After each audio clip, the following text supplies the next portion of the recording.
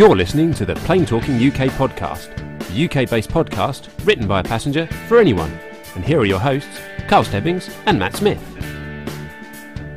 Well, hello and welcome to episode number 115 of the Plane Talking UK podcast.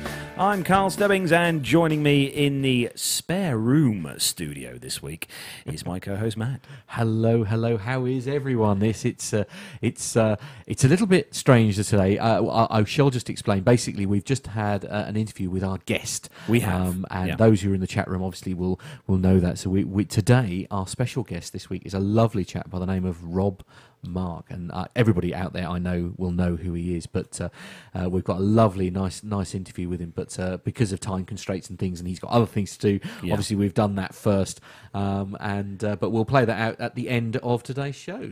Rob Mark from the Geeks, from the Airplane Geek show, so that was brilliant. Oh, he was brilliant, wasn't he? Yeah. Honestly, you're in for a real treat. It was brilliant. For those of you listening to the audio show, you're gonna love that. But you are indeed. But we've got quite a few people in the chat room who've stuck with us this evening. It's a little bit later than normal. A little bit later because we've done the normal, interview first. It is. I should just say it's the 3rd of June. It's my sister's birthday today. Actually. 3rd of June. Yeah, indeed. 3rd It's of a Friday, June, and it's about 8:30 Yes. now. So but that's, as I say, we are not starting late. It's just that we've done things back to front. So slightly reduced news stories this week because we've got a great interview that we want to play out to you in full. And as I say, we try to keep the running time to a sensible, digestible level. Keep the chat room coming, all you guys in there. Loads of names to mention from across the globe. So good to see you guys and girls in there. Yep. And we've got a few good news stories to bring you. We have. And so are you ready? I am. Yes, I am. So we're going to start the show then, as we always do each week, with our rundown of the weekly news from around the world and the UK. So if you are ready, Matt, I certainly am. Let's go.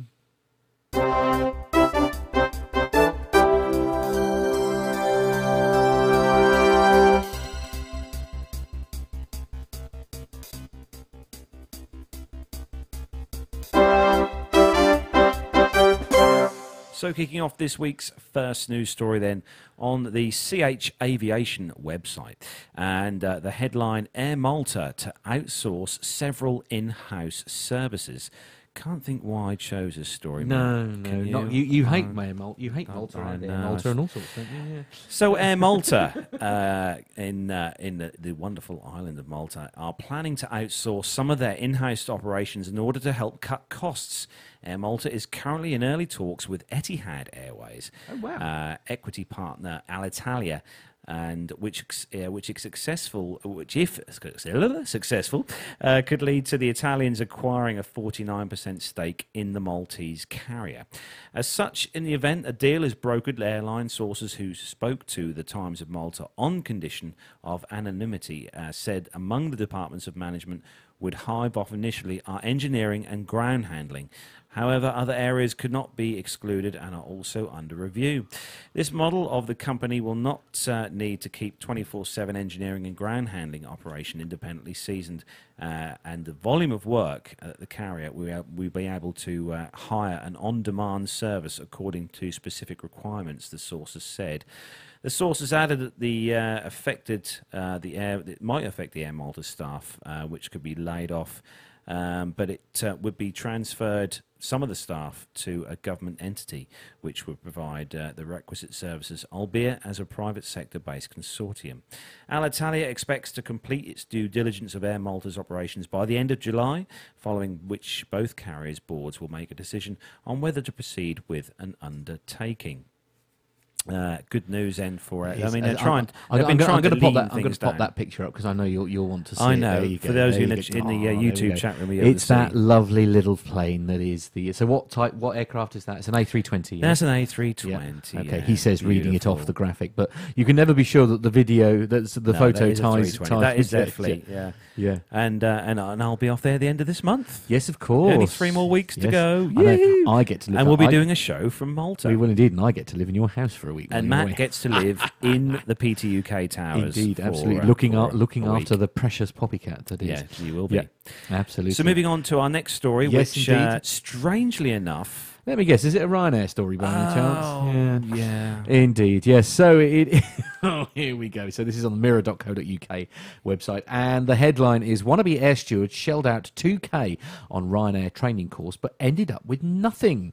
Lauren Cusick was delighted when she passed an online application and went on a course with CrewLink, but heartbreak was in store. A teenage job seeker and her family were left £2,000 out of pocket after failing a test just 1% during her training as a Ryanair cabin crew member. Lauren Cusick, 19, said that she was kicked off a course in Essex 2 weeks before completion.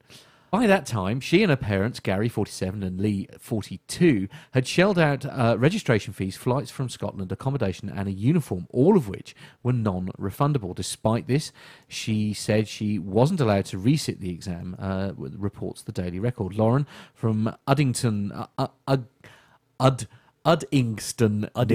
let's say Lauren from Glasgow, Yes. was delighted when she passed an online application and an interview for Ryanair cabin crew. CrewLink official recruiters for the budget airline then contacted her to complete the final stage of the recruitment process at Stansted Airport. The 6-week course started in January, and Lauren was told that she would be qualified to start working by March. She said, "It was my dream job, something I'd always wanted to do. But then it was made clear if I wanted it, I would have to pay for it, and the bills started coming in. I was desperate to have a career as an air stewardess, so I agreed and paid my deposit, my flights and my rent up front. I was then told I was out, and that was that." I think it's ridiculous how much people are being asked to pay and then are walking away with absolutely nothing. There were more than 20 people in my class, only half of them passed. If she'd passed, Lauren would have been liable to repay more than £1,900 in training fees from her wages. The teenager claimed initially she was told she would have to cough up that amount despite not finishing the course. Lauren said the instructor announced in front of everyone that I'd failed. She then took me aside and said that my course fees would still be due, although I hadn't passed. I was furious and I rang the instructor's boss, who agreed on this one occasion to let the payment go. So that's obviously quite standard practice by the sound of it, but they kept my reservation fee, even though CrewLink's website states that this fee includes a medical examination. Lauren said that she had to shell out another £120 for an independent examination. She was also told that an additional fee would be deducted from her eventual wages to pay for her uniform.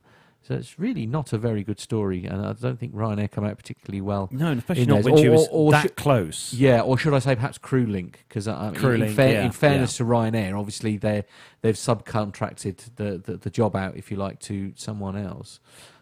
So perhaps it's not as clear cut as. But it just goes to show, even with an airline like Ryanair, it's not easy just to walk into a job, even after doing all though you've done all the training, you're not necessarily guaranteed a job at the end of it. Yeah.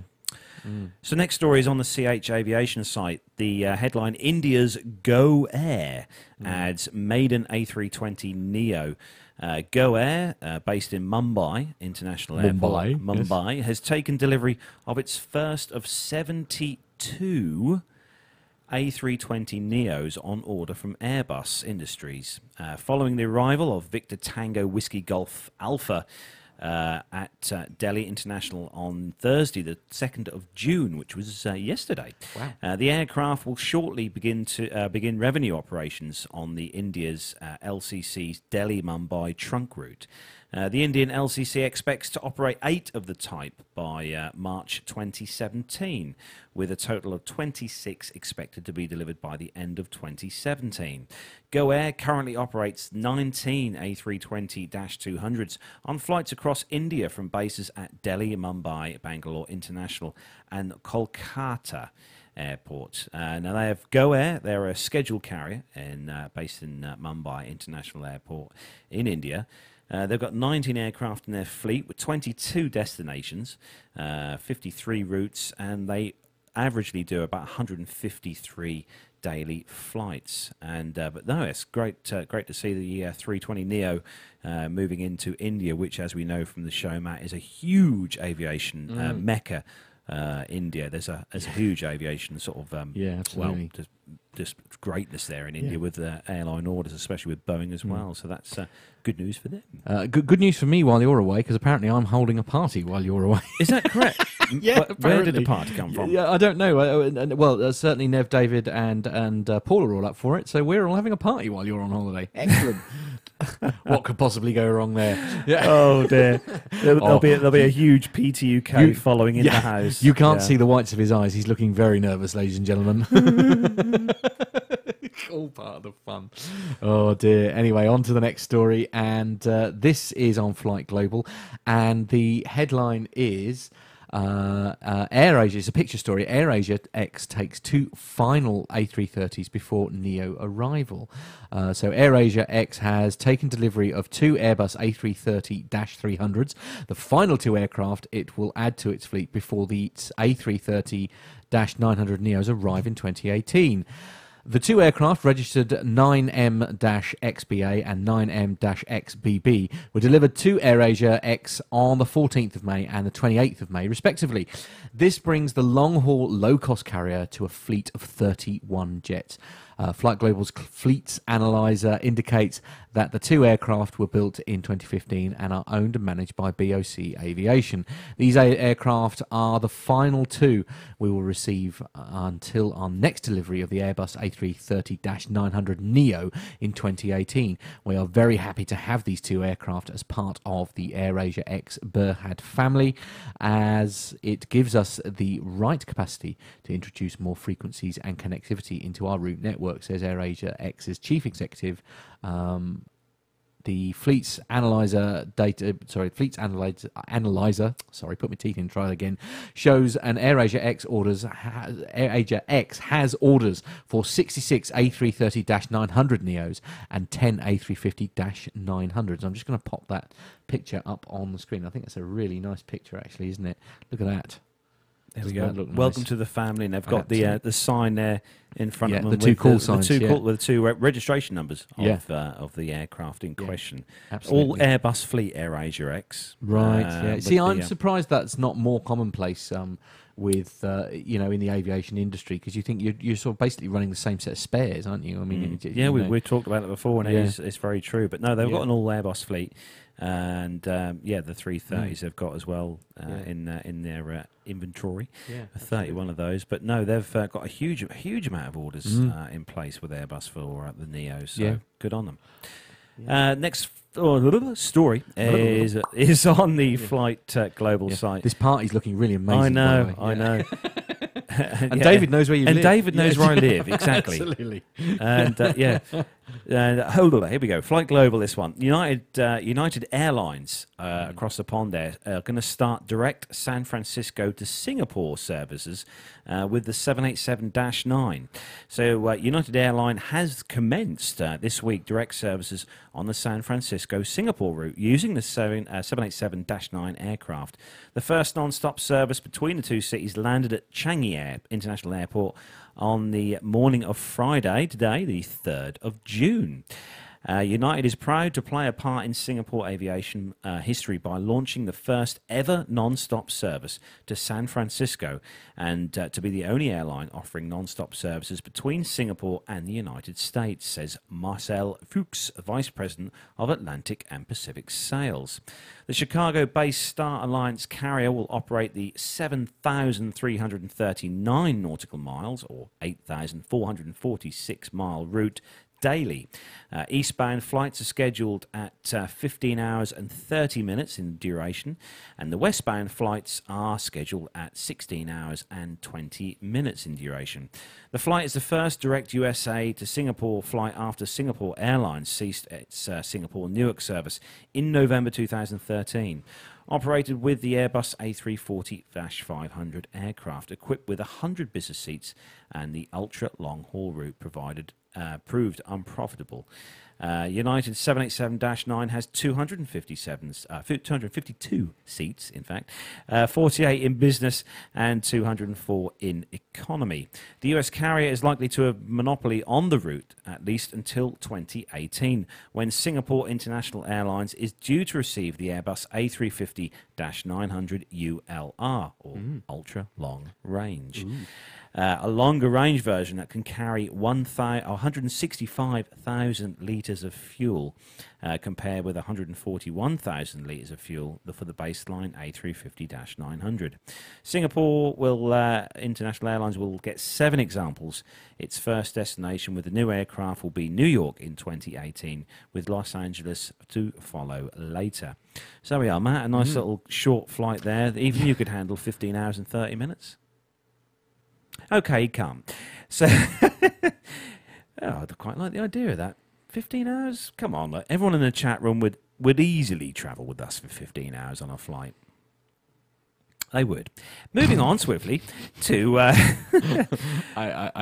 have nothing to say to that story. That frightened me. No, it's great. Secretly, we'll get... Me and Matt are going to go to Vegas with Norwegian. Yes, absolutely. Yeah. With the prices they're going to absolutely. charge. Yeah. So cheap. So cheap. Yeah, Paul says he'd love 15 hours. know. He'd absolutely love it. Yeah, I know. I quite often ask Carlos the infamous question, what on earth am I doing sitting here? Because I literally know nothing about aeroplanes and I'm terrified of them. But I'm just a bus driver. That's all I am. I'm terrified of Matt's coach. Right. Yeah. So to be fair, so are most of my passengers, but that's another story. Anyway, this is on the aerospace and defence. Oh, really? I had to get one in. Indeed, that's what she said. Oh dear, can't focus. Aerospace and Defence is the website, and the headline is Airline Industry Promises New Black Box Technology by Year End. There we are. See, that's my fancy DJ voice. Well done. I'm just practicing for the party that we're going to have while you're away. Okay. Yes. The airline industry has pledged to agree standards by the end of the year for faster recovery of data to help investigators determine the cause of air accidents. This is very good news. I must admit, I kind of assumed that the technology had already been standardised.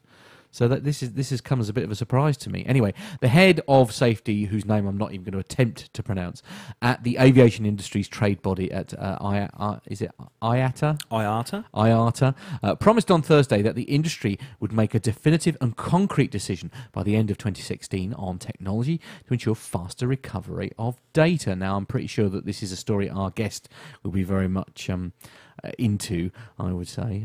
2 weeks after the crash of Egypt Air flight MS-804 that killed all 66 people on board, investigators believe that they have identified the black boxes which record the last movements and moments of the aircraft and its flight crew. However, it could take several weeks longer to raise the voice and data recorders from the bed of the Mediterranean, depending on where they are located, according to one airline executive. The recorders from the Malaysian Airlines MH370 jet, which crashed in 2014 with 239 people on board, have never been recovered. In March, the International Civil Aviation Organization said that airlines would be required to equip all new aircraft with such technology from January 2021. It did not define what technology the industry would use, only that the solution should deliver the desired results. Speaking at IATA's annual meeting in Dublin, Mr. Lopez Mayer said that the issue was complex given that the technology was changing so quickly. Options included live streaming of data, which I'm surprised doesn't take place now. No, it does. It does. Yeah, right. Live streaming does take place, but it's not an audio. It's kind of a text message type thing between an aircraft say what's and going ground. on. Anyway, this could meet the requirement without needing a data recorder. However, the 100,000 flights a day, with 100,000 flights a day, the infrastructure was not yet robust enough to absorb the sheer volume of data that this would create. Tony Tyler, who is the Director General of IATA, said there were problems of spectrum and broadband capacity. If it was an easy problem to fix, rest assured it would have already been done. Adding to the difficulties in recovering information, it remains extremely difficult to track aircraft continuously in flight, according to Bjorn Firm, who is the aviation analyst at Leham, the aerospace consultancy. It is a very sort of difficult subject, isn't it? As I say, I'm genuinely surprised that there isn't a cross-platform. The black box is this format, and that's what you put in your aircraft, because I kind of assumed that was already in place. The black boxes, as you know, Matt, they record the cockpit voice recorder that records the flight deck voices, and you've got also the flight data recorder, which records what the pilots are doing, pressing, touching, power and stuff like that, and where everything is. But there is, like I said, Matt, on the Airbus and the Boeing aircraft as well, there's a system called ACARS, ACARS, stands for Aircraft Communications Addressing and Reporting System. Okay. And this is kind of a system, like a digital data link system that for transmission of short messages between the aircraft and a ground station, and it's via like an airband radio satellite kind of thing. That was actually designed in 1976. Using a telex format, but obviously since then it's moved on. But this system does send messages from the aircraft at regular intervals, telling the ground services if there are any little things wrong with the aircraft, like and minor things. Tony's actually saying in the chat room here, ACARS and CPLDC already do this to an extent. But obviously this transmits. As I said, like text messages, it doesn't transmit sort of voice stuff. Right. I'm shocked by this. Never's just said that some aircraft still have tape-based. Yeah, they do. Yeah, FVR CVRs. Flight data recorders and cockpit voice recorders. Some of them are still CVR tape, and FDR. actual, as in cassette tape. Cassette tape style. That's insane. Yeah. Surely the newer ones are all on digital chips. But no, it's a shame that they can't. That frightens me. It's a shame they can't have a system in place which continuously transmits audio and but then as the story says, I mean, you've then got that hideous issue over bandwidth, haven't you? This is the crazy thing. This is the crazy thing. Anyway, that is where we bring the aviation commercial segment to a close. We're going to do the military in just a moment, but we'll do that right after these short messages. Find this and other great shows at the Aviation Media Network. TheVoicesInYourHead.com.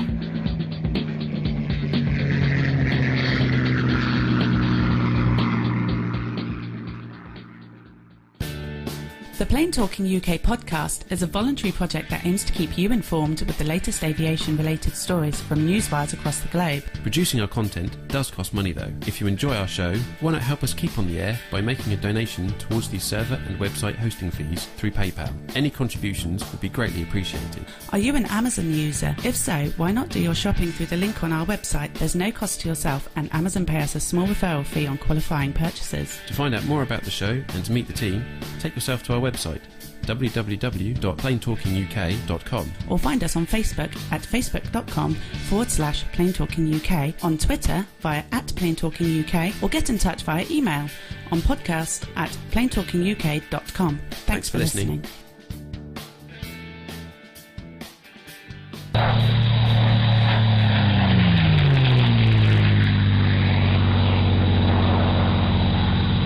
And we're back. There we go. That's quick. really abrupt, that one, isn't it? That one is abrupt. We trim that one off a bit. Absolutely. Yes, tidy that one up.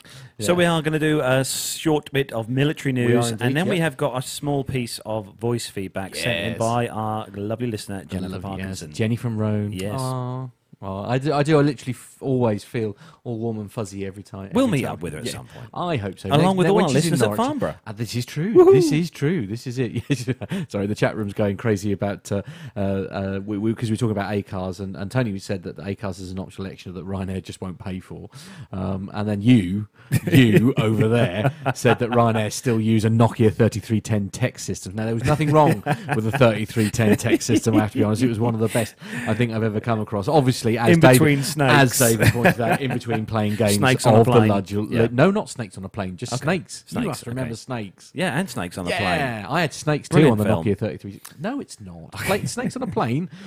Anyway, it's time for the military. So if you are ready then, Carlos. Oh, let's go. Yeah, let's go.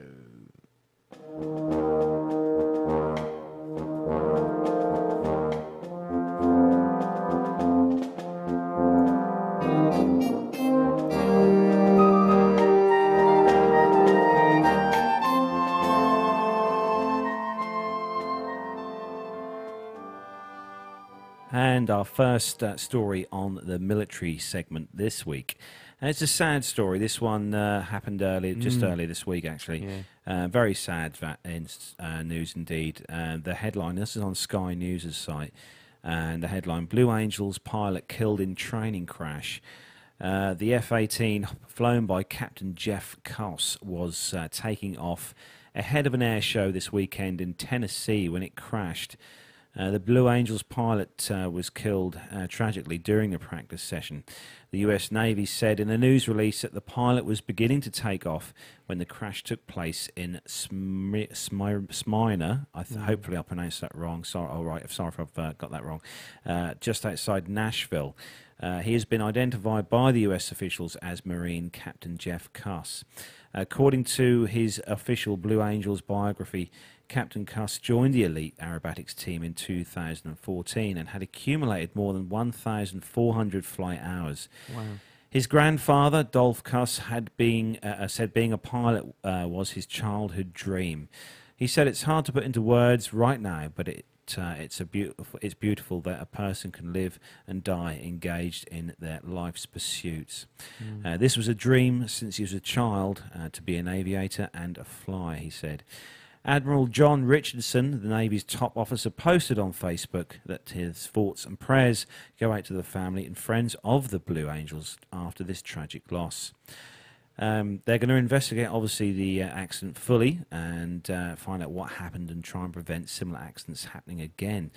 5 other F-18 jets in the Blue Angels team landed safely moments after the crash, and no one else was injured.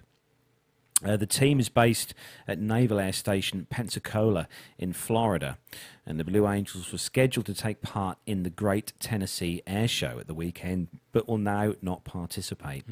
Captain Koss was from Durango, Colorado, and was commissioned as a second lieutenant in the Marines in 2006, and he had previously served in Afghanistan before joining the Blue Angels. He is survived by his wife and 2 children, and it comes after the pilot from the Thunderbirds air demonstration squadron was forced to eject before his fighter jet crashed in Colorado on Thursday. Major Alex Turner of Chelmsford, Massachusetts, had just flown over the crowd watching President Obama's commencement address at the US Air Force's Academy near Colorado Springs when he was forced to ditch. He was rescued by a helicopter and taken for a face-to-face meeting with Mr. Obama.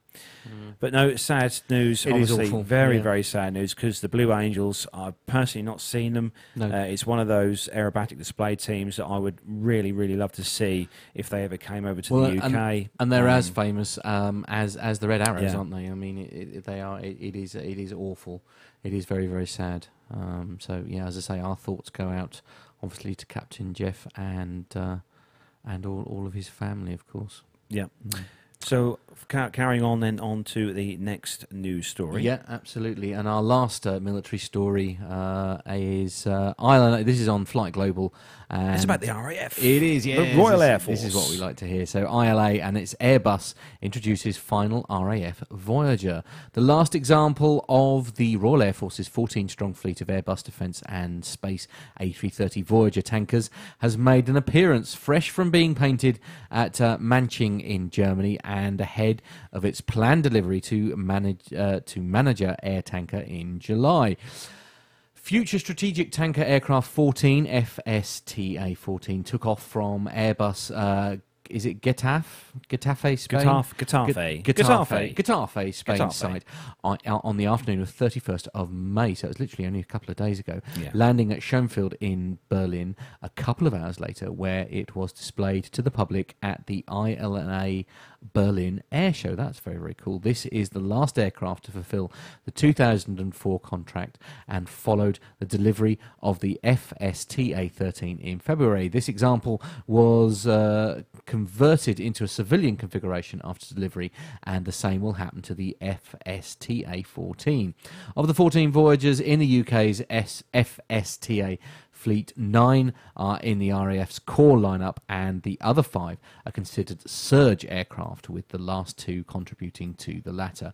The UK Strategic Defence and Security Review, published in November, confirmed the fleet will be available for VIP transport provided through a roll-on, roll-off system that can be applied to any aircraft. The Netherlands, Norway and Poland are pooling a fleet of A330 multi-role tanker transports under the multinational MRTT fleet effort, a contract signing for which is pending. It's believed that it will happen in the coming months, but Airbus would not confirm this, stating negotiations are very much on track. Germany revealed plans in December to join the effort as its Airbus A310 tanker fleet ages, and it's understood it will join after the initial contract is signed. FSTA, Matt. Yes. Future Strategic Tanker Aircraft. Oh, very There we good. go. Yes, There we very go. good. Yeah, I do love an acronym. An acronym. Yeah. Can't beat an acronym.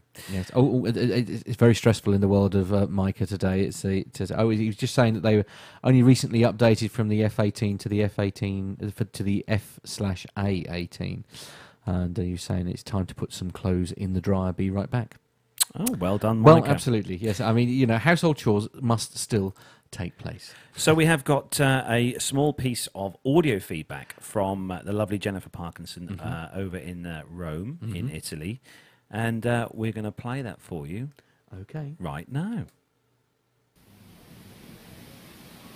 Hello, this is Jenny in Rome. It's been raining all day, although now the sun has come out, thank goodness. It's Thursday the 2nd of June. It's been a national holiday today for Republic Day. And as part of this morning's military parade, the Italian equivalent of the Red Arrows flew across the skies, rather low because there was cloud cover.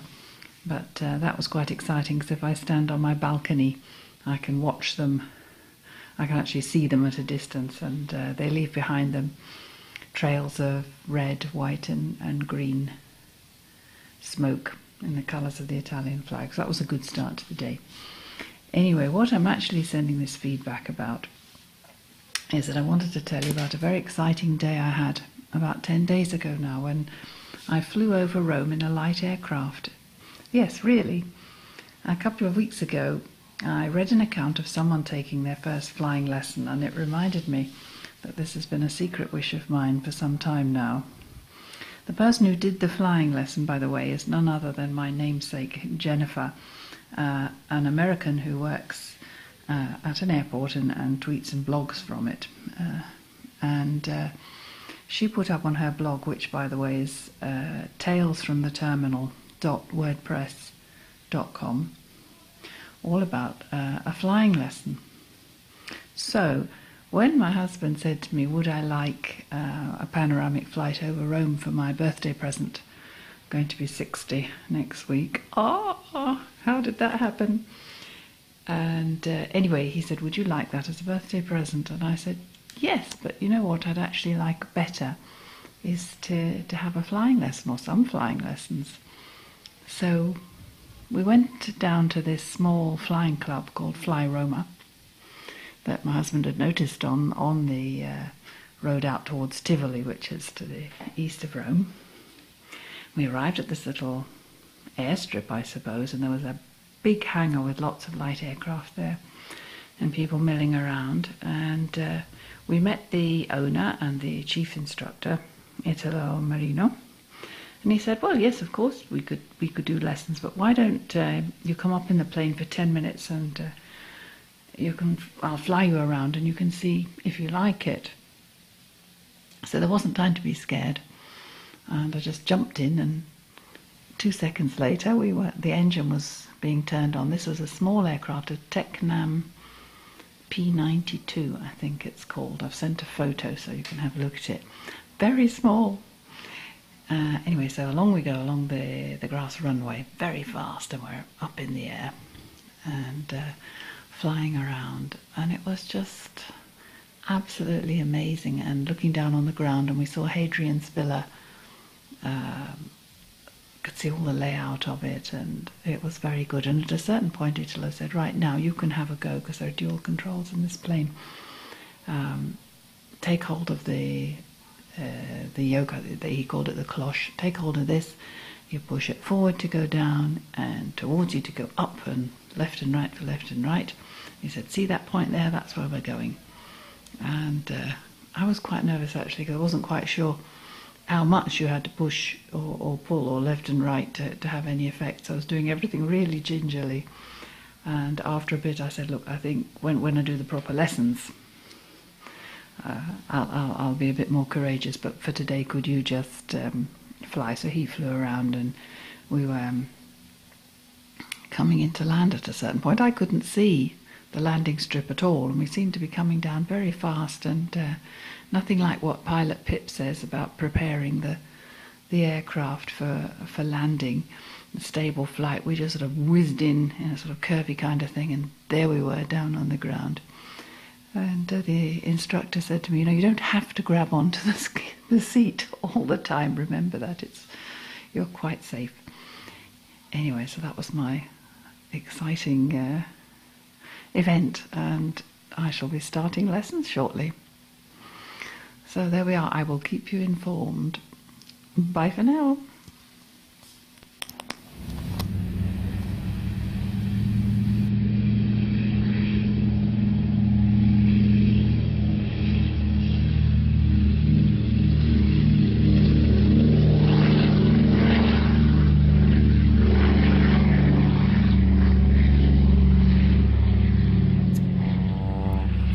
Lovely Jenny. She's starting to fly. Yeah. I love it. Another PPL in the making. I know. Yeah, Hopefully absolutely. she'll fly over here and see us. In the Absolutely. UK. Yes, she'll be landing in Norwich on her own by the sound of it soon. She can come to Ella. She can come. Yes, she can come right local. Absolutely. Yeah, that sounds brilliant. Thanks for that, Jennifer. Yes, so don't forget then, if you want to, please do send in your own audio feedback. We'd love to get it. All you in the chat room. Yeah, Tony, everybody in the chat. Masha, everyone. We want Neville. We've heard from Neville, but Neville, send your feedback in as well. Yeah, actually, and hopefully we'll have a segment from Micah soon. Yes. Hopefully Micah might send us another. You never know. But yes, to get in contact with the show, you do it by contacting us either on our website, www.planetalkinguk.com. On Facebook, it's facebook.com/planetalkinguk. It's our Twitter handle is @planetalkinguk. And to email us the show directly, it is podcast@planetalkinguk.com.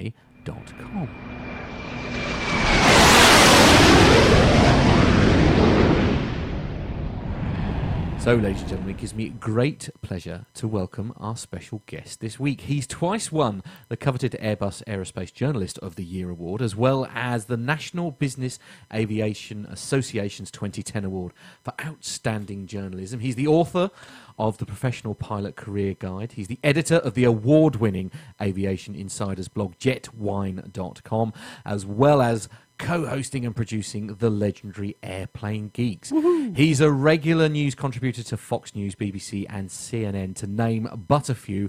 What on earth he's doing on our little podcast, I do not know. It gives me great pleasure to welcome Mr. Rob Mark. Welcome to the show. Yay! Hey, thanks for having me. And before we start, I just wanted to mention one thing.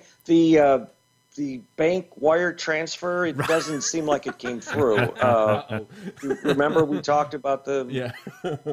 Did you guys forget? No, I'm just kidding. Yeah. This is why I drive them crazy on the Airplane Geek. No, this is really fun. Guys, I'm so pleased to be with you here. And, of course, as you guys know, I mean, I spent a lot of my youth in the UK and in Essex. Wow. At an RAF base, and so the folks there in Germany, the UK are very near and dear to my heart. So as Matt said, then welcome on to the Plane Talking UK show, Rob Mark. And how are things across the, well, we should say pond. Across the pond? Yeah. That's usually what everybody says. No, actually quite nice. It's summer here for us too. It's about I'm in Chicago. It's about I think about 78 degrees here, and we're here in my lovely little office away from home, and it's where all the writing and audio work and all the other junk gets done. So this is where the magic happens. Wow.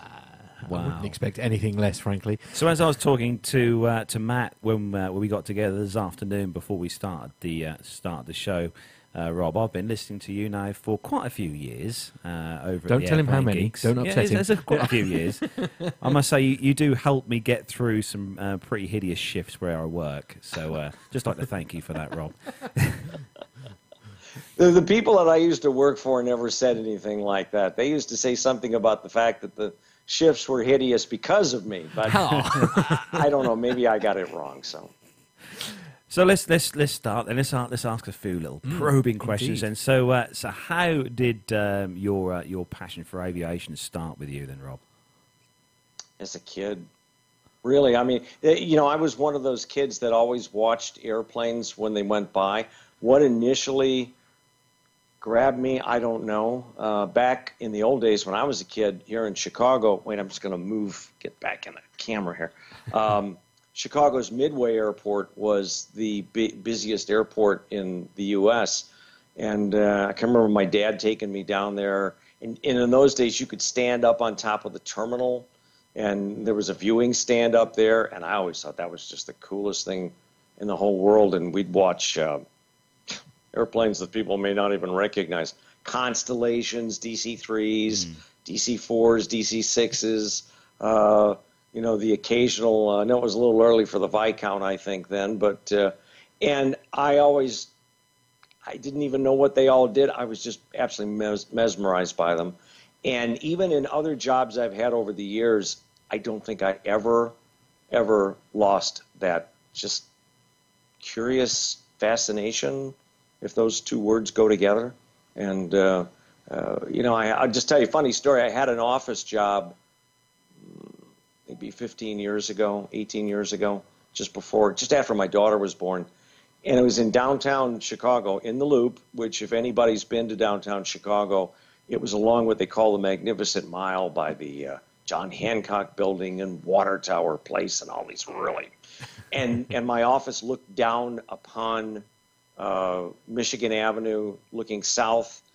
And it looked like it was a really cool job. They were going to pay me a lot of money to do PR work. And then I realized the first day of work that my office, I could look down the street far enough to see the airplanes taking off and landing from Meigs Field, which was still open at the time. And that job just didn't work out very well. So. And that's been the story of my life. Me and offices just don't seem to make it. You prefer your office to be in the sky, Rob? Yeah. Or at very least around an airport. I mean, it's a funny thing, but I still, to this day, when an airplane goes by, wait, excuse me. Sorry, folks. That's all right. That's okay. Because we live in one of the patterns for O'Hare here in Chicago, and sitting in the backyard to this day, when the airplanes are zipping down over, I still look up. I don't know why I do that. I must be plain crazy or nuts. Or is there a podcast called Plain Nuts? Plain Crazy Down Under. That's close. Yeah, but you know those guys. They're friends of the show. Be nice. And I've been just in it ever since. I mean, I really got involved in it when I joined the Air Force back a long time ago. And that's how I ended up in the UK for 3.5 years. And I just, I didn't really care what was going on in terms of the specifics. I just knew I was around airplanes. Is that how you learned to fly then, Rob? Did you go into the forces to learn to fly, or did you get your license before? Actually, I didn't, because what I did is that I went to college right after high school, and I stayed for a semester, and I left because it was just not. I hated college. So I said, I know what I'm going to do. I'm going to go into the Air Force and learn to fly. So I signed up all the papers, and then we got to the part about assigning jobs, and they said, well, you can't fly. You're not an officer. Only officers fly. Oh, no, how rude. And I realized that I was stuck for 4 years, actually. So I became an air traffic controller. Wow. And, it was as close as I got while I was in the Air Force. And so I really learned to fly after I got out of the Air Force, and that's when I went back to college, and I finished an undergrad degree, and then I've got a graduate degree from Northwestern in journalism too. So I was a late bloomer. I guess maybe that's the best way to say it. So what was your direct route then to actually flying? As I say, so you didn't do it in the RF, which is, I know where a lot of people do it. So what was your first... I learned in the civilian track, and I was lucky enough, having served in the U.S. Air Force during the Vietnam era conflict, that we had what they still have parts of, which is called the GI Bill, which is an educational aid really for vets that are getting out. And so I paid for my own college. Wow. But the GI Bill paid for a lot of my flight training. I had to get my private on my own, but after that they probably paid 60% of the price of my commercial, my multi-engine, my instrument rating, and then once I had and my flight instructor certificate. So once I had those, which I was doing while I was going to college and while I was also working full time, because when I did come back to the States, I got a job with, with FAA as a controller. So I was working as a civilian controller, building my time and my ratings, and also finishing college. So I was a little busy.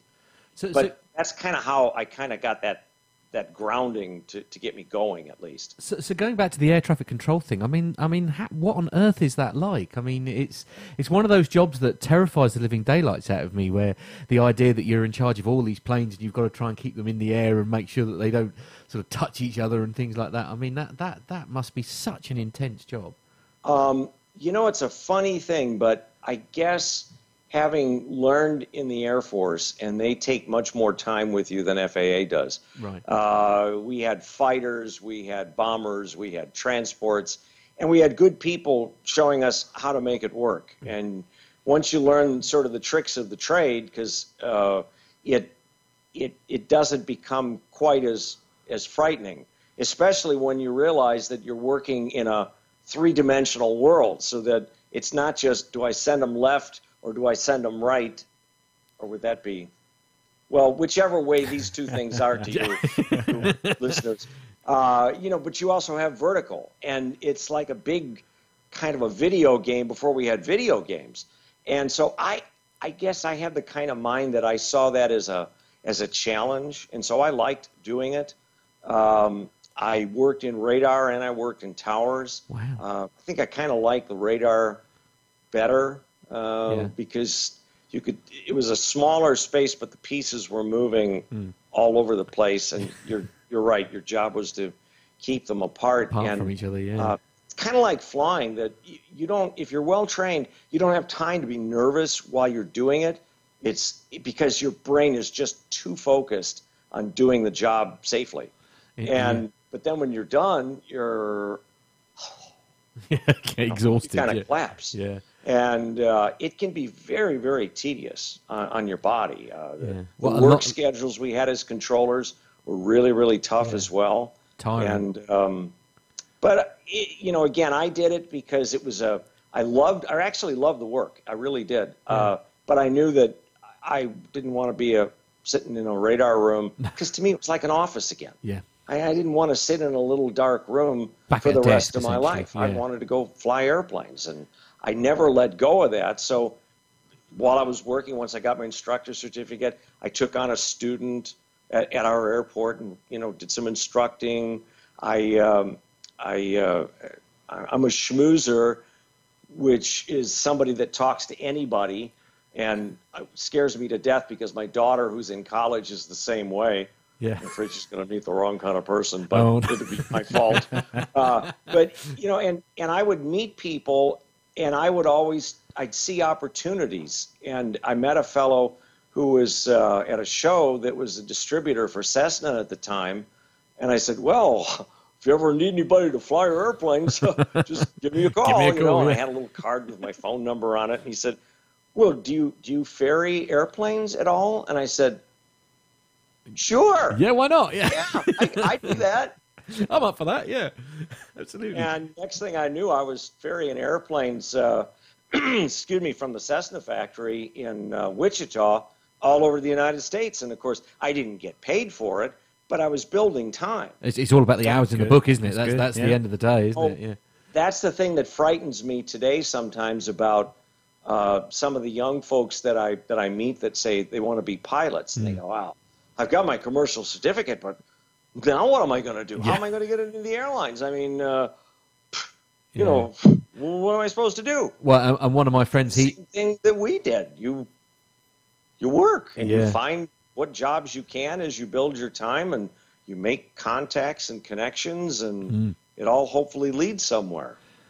So you went from you were saying obviously your background actually is in journalism. So how did the sort of how did the two first meet, if you see what I mean? Where your like journalism and then your love of flying, how did that all come about? If I told you this, I'll tell you the truth, and no one ever believes me because they think it's the dumbest thing they've ever heard. But my dad bought, oh gosh, I think I was very young, maybe 9 or 10. He bought me one of these little Smith Corona portable typewriters. Oh wow! With you, and had a little cut, you know. And I always kept it. I never really used it. And when I started flying, and I realized how much layover time we often had, even when I was instructing, sometimes I'd have 2 hours between students, or when I was ferrying an airplane, I would end up someplace sitting around for 2 or 3 hours trying to get back to where I started from, or when I started flying parts for a small manufacturing company, I'd have to sit for 5 or 6 hours and wait before they brought stuff out to the airplane that we could load to take back. It was just dead time. Right. And I'm just one of these guys that's like, Yeah. I'm always doing something. Don't like to be bored. Yeah. And I just brought the typewriter with one day, and I just started writing, and I don't know, and where did I? Oh, it was another opportunity. I met a fellow at a bar one night. A bunch of us were out after we were flying, not before, just to be clear. Of course. Yes. And he was a journalist out in Southern California, and he mentioned that he was going to write a story about something aviation related. I forgot what it was. And he said, I have no clue what I'm going to write. I said, well, if you need some help. He said, yeah, I need some help. Why don't you do it? And I said, oh, okay. I can do that. So, you know, and that is how I sold the first story that I ever wrote. I don't think I go back now and I look at it and I go, oh, my God, somebody paid me for this? But again, and, you know, there's a concept, I think, that when you say you're an opportunist, people go, oh, God, you know, what a flaky. But I think, especially in this business, maybe opportunist isn't the best word. Maybe being aware of opportunities, or making the opportunities, or never being afraid that someone's going to say no to you. Do you need somebody to fly your airplanes? Yeah. No, not really. But that's only right now. You know, Yeah. maybe if I ask you in another month, you might change your mind. Yeah. And I was always good with that. I just figured that if people said no, it wasn't the end of the world. I don't know a whole lot of people that died from hearing no. Right. And I would always just, you know, I just like I did when the guy said, can you ferry airplanes? I'm kind of serious but kind of funny, so that if he says, you're not serious, I would have gone, oh, no, I mean, so I've got a fallback position. But honestly, that's how a lot of opportunities came along over the years. Is I would just constantly ask people. I was always giving somebody a little business card with my phone number on it. Say, well, you know, if you ever need some help with this, that, or whatever, shining the tires on your airplane, give me a call. And you'd be surprised how many times people would say, hey, you want to just go flying for the afternoon in my Cessna 310 at the time? Go, sure. Yeah. You know, you'd fly a couple hours. Say, you want to fly? Sure. You know, and again, it's a matter of being in the right place at the right time. But you cannot sit waiting for the phone to ring after you've sent out 40 emails and say, well, there you go, I tried. I mean, I don't know. People don't seem to understand me. They don't seem to want. You got to get out there and you've got to meet people in person. At least I find.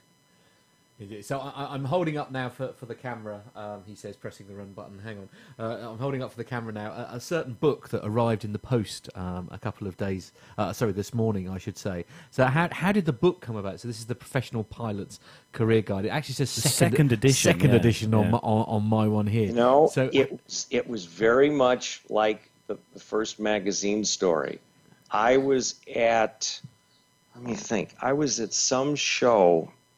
I don't remember how long. This is obviously a long time ago. And I met a guy, and we were just sitting there having beers. And I said, "Oh, what do you do?" He said, "Oh, I'm a book publisher." I said, "Oh, really? Wow, that's kind of cool. What kind of books do you publish?" He said, "Well, I do aviation books for what was then Tab Books, which was eventually absorbed by McGraw-Hill." And I said, "Oh, well, that's kind of neat." He said, "Yeah, you want to write a book?" And yeah, all right, yeah. I said, "Why would you ask me that? You don't even know if I'm a writer." He said, "No, I know. I'm just kidding." He said, "I've got this book," and he had something like everything you needed to know to learn how to fly or something, edition 1. And they wanted an edition 2, and the guy that wrote the first one didn't want to do it. Okay. And I said, "Are you serious?" He said, "Why, are you interested?" Yeah. "Sure."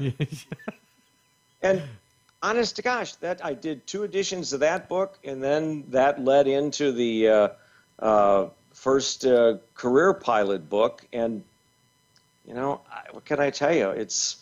I always just keep saying yes when people say, "Hey, can you?" And then I kind of figure it out, as long as it's not dangerous. I mean, it's not like I'm going to tell somebody I can fly an A380 or something ridiculous like that when the opportunity comes along, because I know I can't even do that. You're good, but I'm not that good. But you have to be ready, and that's a good story too. That I was working for one of the magazines, AIN, and we were doing a story about a new system that Airbus was putting together that they had installed in an airplane, and they wanted a couple of journalists. I went with a guy from Aviation Week and they said, "Well, we're going to take you out and demonstrate it in an airplane." I said, "Yeah, okay, that's cool, but you got to be over here in Toulouse." And so they flew me over to France, and I did that. And they said, "So, but we assumed you guys would probably want to fly the airplane a little before you try this."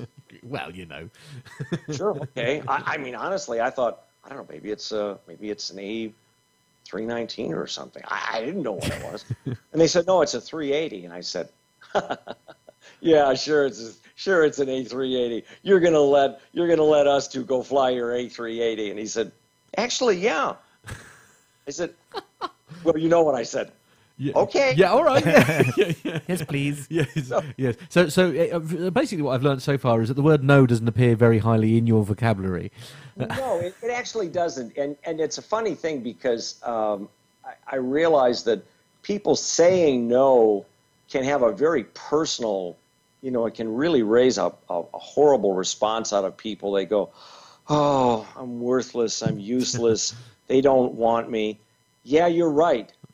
This guy doesn't right now, but maybe the guy over there does. Yeah, and you might have to be patient, but yeah. Well, I think I don't even know if it's patience as much as persistence. I think you need to know how to be persistent without being a pain in the butt. Right. And, so as not to upset anyone. In Yeah. fact, speaking of that, I think you guys have had enough of my time. Fair enough. So here we go. Yeah, right, okay. Oh, dear. It's all right. If it's any consolation, I did just flash up the jet wine page while you were talking, so don't panic. Yeah.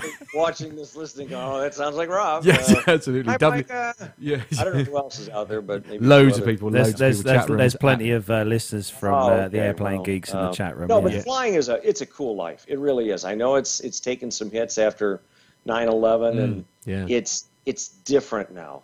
It is different. So but it's still a very cool job. Oh, it's the coolest job in the world. There's no two ways about it.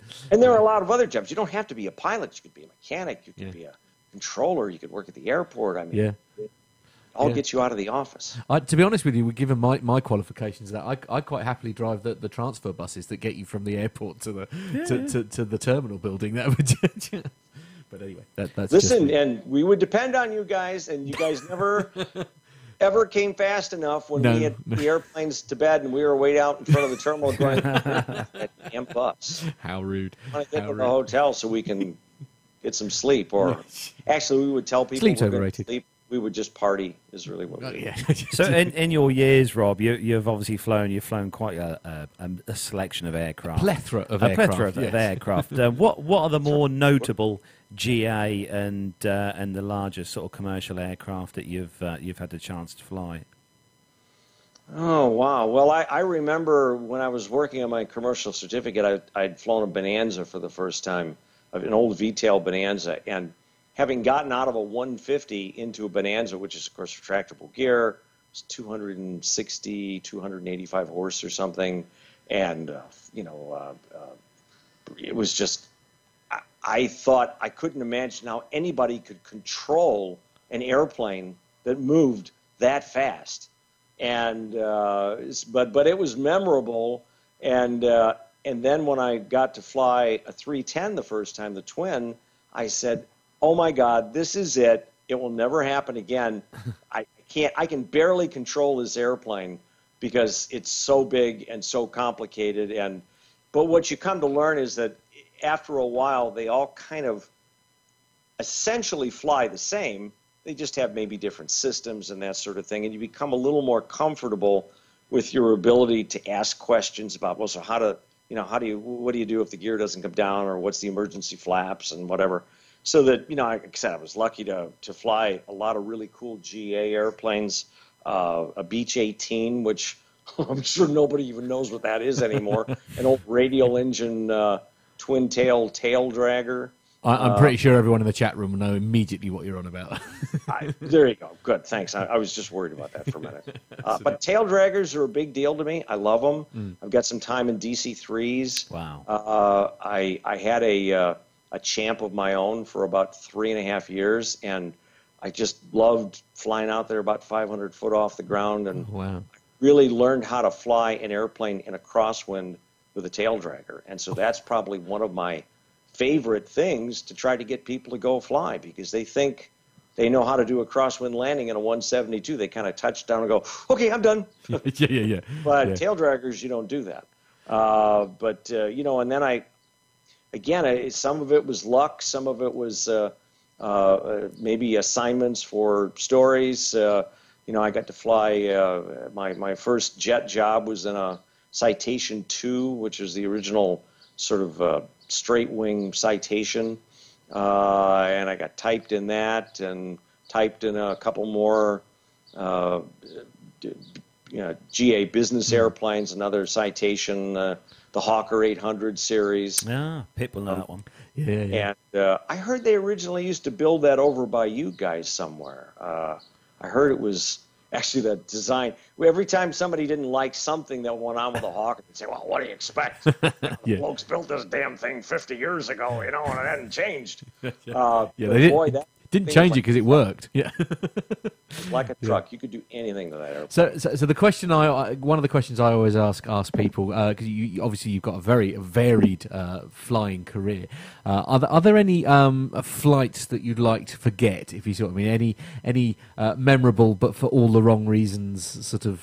Obviously nothing too serious because you're still here to tell the story. But is there any? But sort it was of close. Yeah. Actually, when I decided I wanted to become an aerobatic instructor, Really? and I was out at Decathlon, and I knew how to do a loop and a roll, Right. and that was about it. Right. And so I kind of taught at this local school. I kind of taught basic aerobatics, and they didn't give you a whole lot of training on that.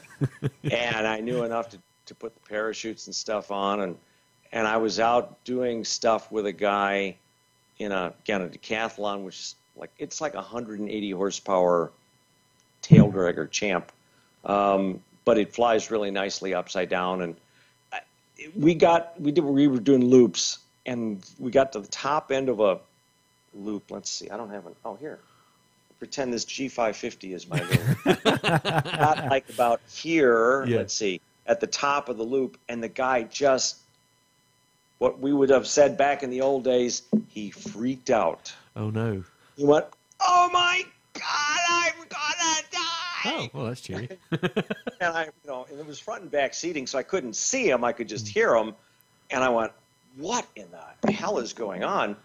And the airplane also had a stick, and what he did is he just panicked, and he sucked the stick right back into his gut.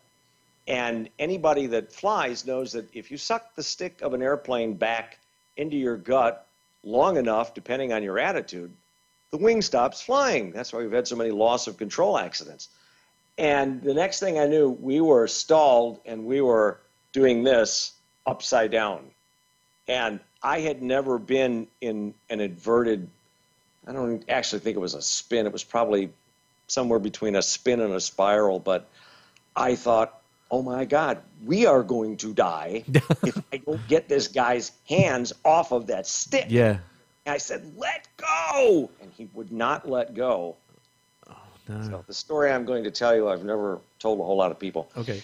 We had chocks in the airplane that, we would, if we landed anywhere, we could put them by the wheels so the airplane wouldn't roll.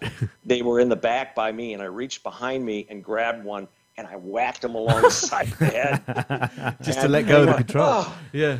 he let go of the stick. And you had I control. managed to get control back of the airplane, and we landed, and I just said, I tried to talk him down that it wasn't the end of the world and blah, blah, blah. And after I got done, I said, I'm not cut out to be an aerobatic instructor. It's not for me. And honestly, to this day, I have never really enjoyed aerobatics, although I've done a little in some airplanes over the years. I mean, I love watching it. It's something. I love watching it. Oh, and I know what the good stuff looks like from the bad stuff. Because a friend of mine was a competitive pilot, but wow. I like to watch them from down here. Yeah. On the ground safely. Yeah. Absolutely. So they had some of the aircraft, the larger commercial aircraft. We know you've obviously had the chance to fly the world famous Airbus 380, but what other sort of the larger commercial jets have you flown? Got some time in 737s. Got some time in, like I said, in DC-3s. Got a little time in DC-9s, which I'm assuming that since these are all plane geeks, they know what these are. Far away. Keep going. Keep going. And turboprops, King Airs, Embraers, Brasilias. What else? I like the Brasilia, actually. That was quite a cool airplane. Except we had runaway prop issues when we were flying it. I mean, it didn't occur to me, but system-wide they were having that issue. But I liked it anyway. Except for the time that for a company I was flying the Brasilia for, and I did the pre-flight, and I forgot to put the oil cap back on the right engine, and it took off. About 4 minutes later, we got Yelling Betty, they used to call her, and it would say, oil, right engine, oil, right engine. As soon as I heard her, I went, I know what I've forgotten to do, yes. and we didn't have to shut the engine down. We had to go back. Yeah. And, of course, there was oil all over the side of the engine. Yeah, I'll bet. And honestly, it was actually a learning experience, not because I screwed up. I mean, I know I did. Yeah. And I looked at the captain, because I was in the right seat, and I said, I did it. Yeah, I said, it's my fault. Yeah. I said, I'm sorry. I just forgot. I got busy. And he said, don't worry about it. It happens. But learn from this kind of stuff. Yeah. And that's really, I think, an important thing for anybody learning to fly. People make mistakes, but you have to learn from those mistakes. And we've got an awful lot of people. Look at the accidents we've had recently with large aircraft falling out of the sky. Yeah. Air France, those guys took a perfectly good A330 and flew it into the water. Yeah. The Colgan guys did it with a dash, a Q400-8. The AirAsia guys. A320, Yeah. So, scary stuff, isn't it? Yeah. So it is. That's the stuff that really does scare me. So over the years, I've really gotten to be a big. I focus a lot on safety. I like to write about it. I'm always curious about it. I mean, I've got some good friends at the NTSB here in the States that I've made over the years, and it's a topic that just never seems to go away. No, and in fact, actually, I mean, the legend that is Pilot Pip, who is one of the co-hosts with our show, and he does a segment as often as he can exactly on that subject matter, which is all about plane safety, and it's so popular with our listeners. Again, for the same reasons that you're sort of mentioning. Really, it's a subject that's sort of close to everyone's heart. Really. Is he any good? Oh, he's awesome. Yeah, he's absolutely awesome. Of course he is. He's a legend. I just thought, if someday you ever decide you're going to axe the guy and you need some help, I could help you. I'm just saying. Yeah. Absolutely. You can contribute in any way you like, Rob. It would be more than our pleasure to have any content from you, frankly. So the listeners in the chat room, especially our listeners as well who download the show, will know that my personal favourite aircraft is the Lockheed L-1011 TriStar. Is it? Right. I don't suppose you ever had the chance to fly one of those? No, I didn't, but I've got a good friend who was a captain on it for a charter company here in the States for quite a few years, and he just said, I know it's ugly, he said, but that is one of the best flying airplanes I have ever flown. And he flew it he was a captain on it about 4 or 5 years, and he loved that L-1011. He really did. Yeah, they are a dying breed now, unfortunately. Yeah, absolutely. Yeah, I think there's only one in the world now which is still flying, and that's the Orbital Sciences one that they use. Oh, to, sure. Yeah, it's a shame. It's a shame. Look at the constellations. There's only a few of those left as well. Because there's only a few of anything left. Because we're all going to be taken over by drones soon. Oh no! Don't open that can of worms. Oh no! Abort. So we've got, obviously, as you know, Rob, we've got a chat room in full flow, and there's people from all around Europe and across in the States as well, and in the chat room, and we're going to sort of run some questions that the guys in the chat room have been firing. Yeah, those are about £10 a piece. Right, £10. I'll get you. That's not a problem for you guys out there, is it? I mean, I gotta eat. I've got a daughter in college. Have you? Oh, that's the we'll big talk money about burner. we'll talk about your media you career guys shortly. know something special. Yeah, no, go ahead. So we've got our first question from the chat room, then from Tony S, and she's asking, what is more stressful, Rob, ATC or flying? Oh, wow, that's an interesting question. I'd have to say air traffic is probably more stressful because there's a lot riding on your success, isn't there? Really, taught you some great skills, but we would know when we were working certain sectors in a radar room that every afternoon, let's say between 4 and 7. And they were lunch and departures out of O'Hare, or at different times, all the inbounds were headed into O'Hare, and we were funneling.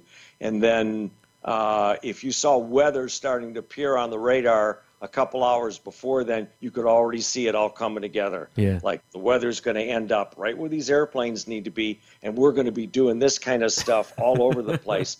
And you'd already start getting tense. Yeah. And not a debilitating kind of tense, but like, okay, all right, I'm ready. We're going to have to do this. We're going to stay have to do focused. that. Yeah. Whereas in flying, the takeoff and the approach, especially if the weather's bad, are stressful. But usually you don't get super stressed out unless you do something like leave the oil cap off the right engine, or you have an emergency. Something breaks en route that you didn't expect. Yeah. And then you have to deal with it in a very dynamic environment. That's the one thing we always said about air traffic controllers. You may be stressed, but I don't know a whole lot of controllers that died falling out of their chair. And in an airplane, it's very different because it's not just about solving the problem. Yeah. It's about solving the problem and keeping the airplane flying until you can get the thing back on the ground in one piece. Yeah.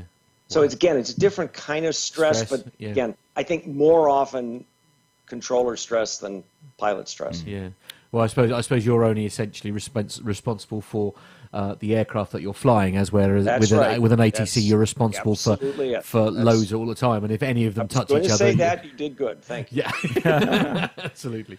So another question for you from we're scrolling down the chat room list here. Another question from Tony S again. What are your thoughts on the French ATC strikes, Rob? Well, Bonjour. I have to preface the answer with what I hear everyone say. The French, Yeah. don't quite know what that means exactly No, because I'm okay. a Yank. Yeah. Because when I go there, they're always very nice. Yes. Well, I was a controller here in the States at the time of the great PATCO strike. From that Ronald Reagan fired a bunch of controllers. I snuck out of that whole conflict by a just skin of my teeth because I was off doing some school stuff for a semester, and that's when the strike occurred that summer.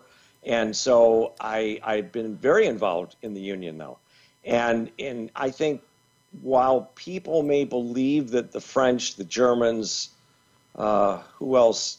I think they're probably the predominant, ATC strikers that we hear about. I think the French people in general are keen to demonstrate. They're not shy of a little demonstration here and there, are they? I mean, That's right. The farmers especially enjoy blockading the odd port. But if you look at the United States and in commercial aviation in general, the airline industry is the most unionized of probably any profession that's left. Wow. Yeah. And when I was an ALPA guy, the Airline Pilots Association member, we always used to say that we were there to kind of provide a buffer between the employees and management. And today, in the last 20, 25 years, many people have grown up saying, "Oh, unions! Oh God! Oh, ugh. They do terrible. All they do is cause trouble." And however, but when you see some of the situations that employers have brought to the workplace, look at the situation with the Ryanair guys that are all contractors, and they just kind of come and go, and employers do whatever they want, and people say, "Oh, well, that's just the way it is." Well, actually, guys, it didn't used to be like that. No. It's only because people, I don't know exactly when the time was that people started fighting against unions more than they did, but same thing with the controllers union. I mean, it's a tough job, and they can make a tough job even tougher by very simple things like really lousy scheduling practices, making you stay late at work one night and getting you back early the next morning so you're running on very little sleep, or breaking up your days off so you only have one day off and come back. There's all kinds of mind games they can play with people that the outside public doesn't know about. Well, and also, I suppose... So my guess is that the controllers, I'm sure they want way more than they're willing to settle for, but it's like any other kind of negotiation. But then that's what business and is supposed to be. That's what it should be like for employees, is that I don't necessarily sit here and tell you what you must do right now or get out, which is pretty much what everybody expects these days. We've all heard that. You don't like it? There's the door. Off you go, Well, except that you also lose some really valuable people that way. Experienced people. Valuable experience. You waste a lot of money retraining people. So there has to be a balance somewhere. And I guess, although I didn't always agree with things we had to do at ALPA, like defending pilots that were idiots, and there were a few, we were there to provide a balance. And so when it comes to something like the French controller strike, there's a very long answer to a short question, Tony, sorry. But I feel like they're still there because they add a necessary piece to the puzzle. Even though management hates them, they do provide that balance so that management can't just do anything they want to anybody anytime they want. Yeah. So another question for you, Rob, in the chat room Is this from Tony again? No, this is Masha. This is Masha over in the Netherlands. And Masha's asked on the subject of hour building. How do you feel about the 1,500-hour rule? Will it be reduced in the future when there's a real shortage of pilots? Wow. Well, I have a perspective on that from a story that I wrote because I interviewed some of the families of some of the victims from the Continental 3407 crash at Buffalo back, was that 2007, I think it was? Yeah, I think, yeah. And how upset they were at the conditions and whatever. And those people lobbied our Congress here in the United States to get the rules changed. And that almost never happens. That said, they were concerned about safety. That said, the 1,500-hour rule didn't really do anything because the two people that were driving that Q400 that night had more than 1,500 hours by quite a bit. Right. So even if we'd had this rule then, it would not have prevented a thing. Yeah. I personally think the industry let Congress shoot us all in the foot. And it's tough because now, as we were talking, earlier about how do you get the experience to reach the mark where you can get a job, now it's even tougher to get that first job if you're interested only in the airline business because of this rule.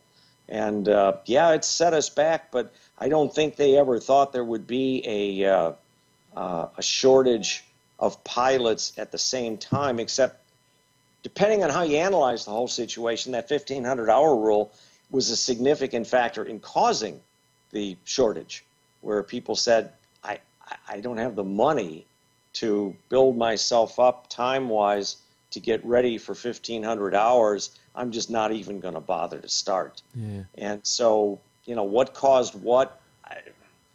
We're seeing a few little kinks in the armor where, if you're at a 4-year university and you're going to get a degree anyway, you can have the hours reduced and get a restricted ATP. But for guys like me that didn't go to an aviation university, I went to a state university here in Illinois, and I just got my flying experience as I could. Yeah. That would have been it would have been tougher these days. But however, my first airline job, let me think, I must have had 2,800 hours when I got hired anyway. So I had you were well many over that. years of kind of scratching around trying to get time, and some people kind of think, well, I should be able to just go from my commercial to the right seat of an airliner, because that's what I want to do. You got and certainly in your case, plenty of hours in the book before you sort of started essentially. Yeah, and sometimes so I guess my point is that I think the 1,500-hour rule is kind of bogus. It didn't really help us at all. It hurt us, but it is what it is. Unless it's going to get repealed, which I doubt, we're going to have to figure out a way around it. And I think we're starting to see some of that change now. If people can get hired at the regional level. So another question from Tony S. in the chat room for you, Rob. This was a lady, Tony. I know. Yeah. Because one of my best girlfriends, the first one I ever had was Tony, and well, I doubt it's her because she would be a little old now. Okay, I'm sorry, guys. So Tony's asked then, Rob, do you think that MH370 will ever be found? No. With all the searching that's going on, because obviously the searching I think is still going on, and they've obviously found a few bits. Done. I think they are just about, because the weather out there now is awful. Yeah. In fact, it's funny that you mentioned that, Tony, and everybody else. I have a picture that I was just going to put up on Facebook here today of something I got from one of the guys in Australia that showed. Let's see, what would that be in? Because it's in meters. 57-foot waves out where the is it the Frugo or whatever the search ship is that's towing the sonar? Right. They're dealing with 57-foot waves in the Indian Ocean. So Wow. kind of tough to search. But seriously, I don't think we'll ever find it because without a handle on where those boxes are, to even put a submersible down to get the things, we'll never know what happened. It's all going to be speculation. Yeah. Another one in the chat room. This is from someone who you might well know, actually, Rob. It's from the main man, Micah. And Mike has asked, with all the issues of not hand flying these days, how do you feel, Rob, about the side stick controls versus yokes, even though they're both fly-by-wire? I was lucky. One of my fun jobs these days as a journalist is I get to go fly new airplanes and evaluate them. I was just out flying Embraer let me go with one of their Legacy 450s a couple of weeks ago down in Florida, and it's a side stick control, and I love it. But then I'm also a Cirrus instructor, and that was really the first side stick airplane I'd ever flown, and I really came to like the side stick. But there's a difference between the side stick on a Cirrus and the side stick on a Legacy or an Airbus. In the Cirrus, when I move the side stick, the person, well, I'm usually on the right side, the person on the left side sees what I'm doing. They see the movement. Yeah, Right. Yeah. On the fly-by-wires, you don't have that. The side stick just sits there. Yeah. And it was maybe 18 months after the Air France investigation was over, I had a chance to get an hour and a half in an A330 simulator with what was then Northwest Airlines up in Minneapolis. And this buddy of mine was an instructor in it, and he said, well, sit in the left seat, and we kind of tried to recreate what we knew of the event. And what I found to be the most disconcerting was that the side stick is kind of below you to the left, and at night it's almost dark. Not completely, but it's almost dark, and it's not exactly in a place that's kind of near your peripheral vision that even if it was moving, you might see it.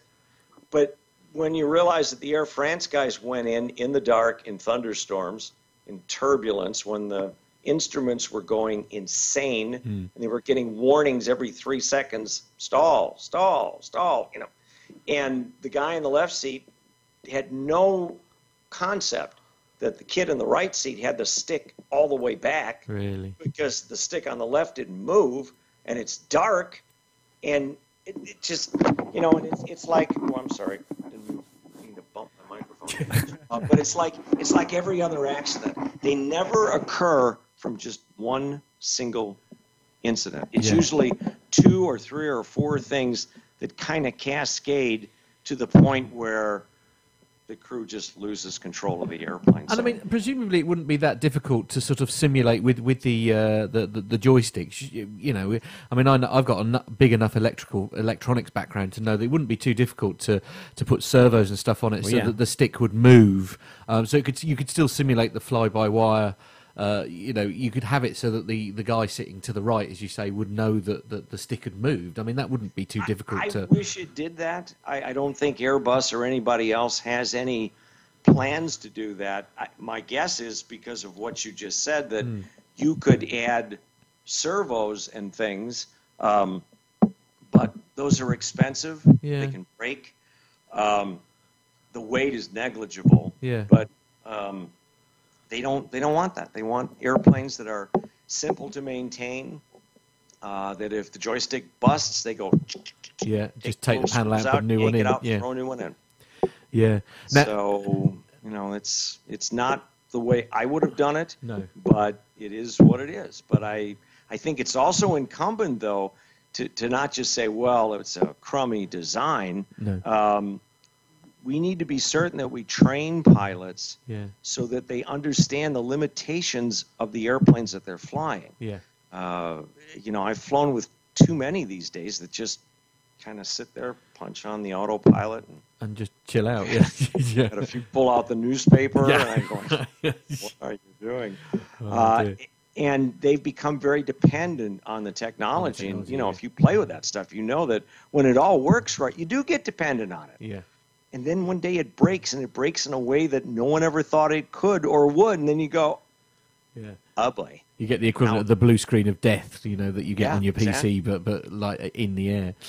Now, obviously, given your marvelous journalistic background, and as I mentioned earlier, obviously you quite regularly contribute aviation-related news to like Fox News, BBC, and CNN. Now, a subject matter Videos which me and Matt have been watching. We have on been YouTube. watching this week, absolutely. Yeah. And one of the things that is a hot topic here, especially with one of our listeners, Nev, is about media accuracy, shall we say? And Nev's actually asked a question for Rob. How do you know how the 24 News channels tend to sensationalise aviation incidents and accidents? Yes, they really do.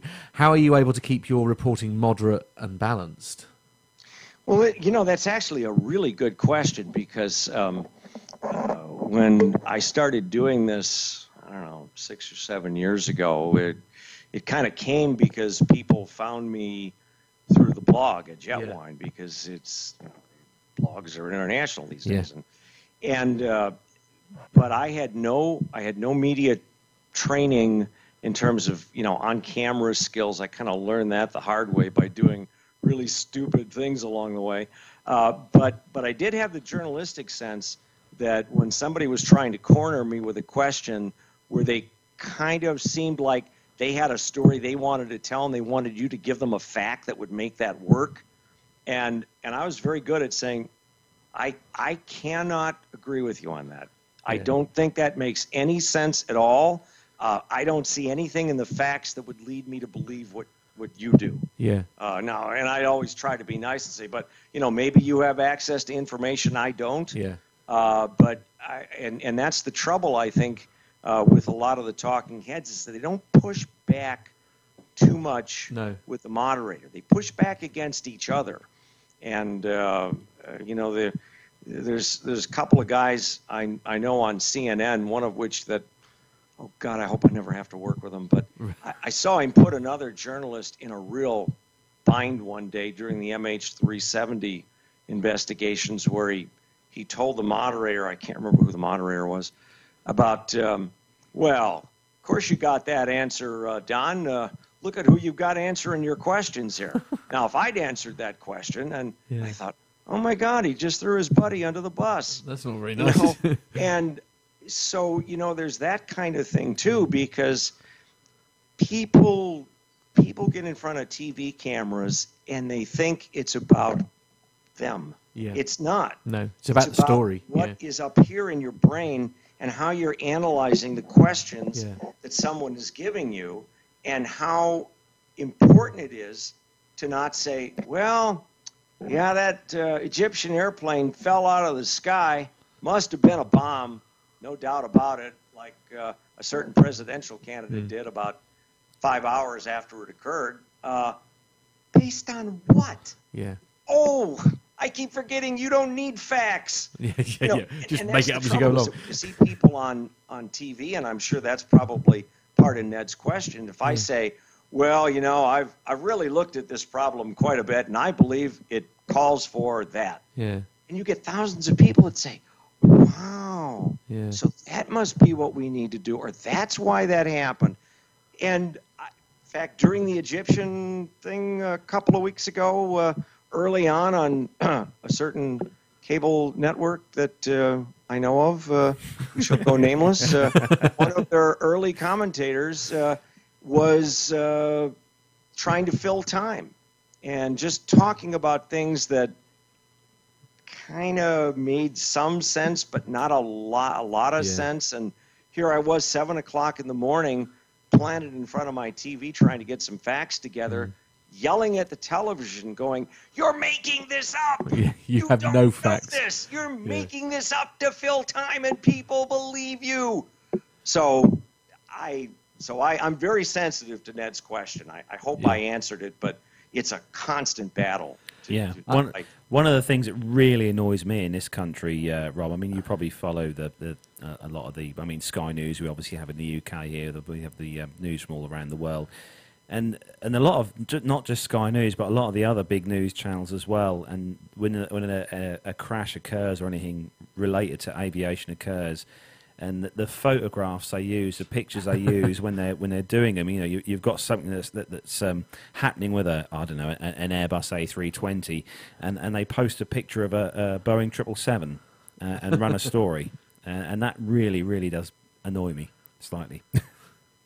Yeah, and it's, you know, again, I mean, that is what happens when you get rid of the specialists in any industry in the media.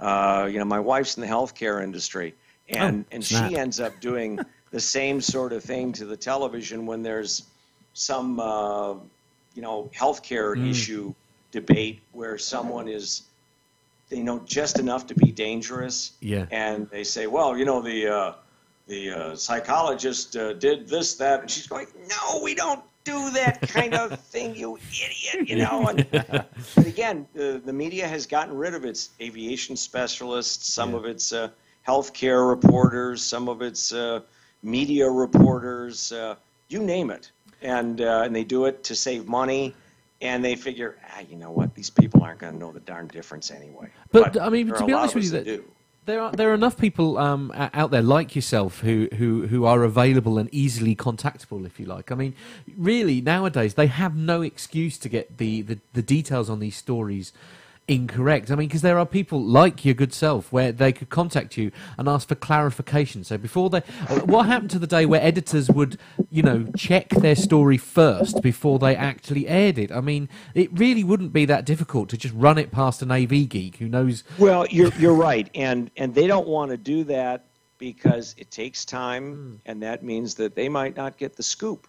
And they really want that... They want to be there before everybody else. And honestly, as a blogger, you know, when I started writing Jetwine 10 years ago, it was just kind of a fun thing. I just wanted to talk about stuff. I don't know. But, you know, coming from a journalism background, I realized very quickly on that I ran into situations where I'd say, gosh, you know, I could really, I'll bet I could really make a little name for myself here if I get this out. Yeah. Or somebody else. Oh, I would be so, people would be talking about me. But then there's that little part, that little guy on the other shoulder that says, yeah, but if you're wrong, you're going to look like an idiot. A right numpty. Better make sure the facts are right. Yeah. And so I had to stop myself more than once. Yeah. But I see that as a good thing. Yeah, well, and you've obviously got that filter, haven't you, that sort of says, like, hang on a second, I don't have all the details that I need before I make this public. And as you say, I guess people are trying to sensationalise everything. But, yeah, we find it here, certainly, and I know everybody in the chat room is going to agree with me, and we find it so frustrating.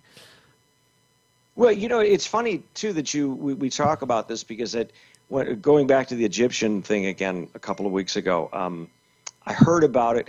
Actually, my news source was my college daughter who said, hey, Dad, did you see this thing on Twitter that there's an Egyptian airplane?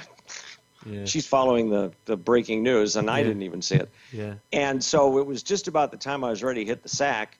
So the one thing I did before I went to bed is that I checked the weather in that part of the Mediterranean over the course of the last 6 and 12 hours, just to get an idea of what was going on. Yeah. You know, if there had been tremendous lines of thunderstorms along, you know, the route somewhere, I would have said, well, you know, maybe weather was an issue, you know.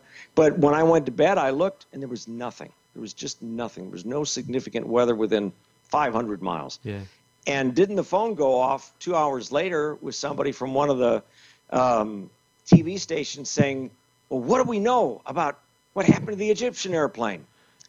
And I said, well, I think it's probably not going to be a weather-related accident, because I just looked at the weather before, and my perspective as a pilot is I didn't see anything that looked difficult to deal with out in that part of the Mediterranean at all.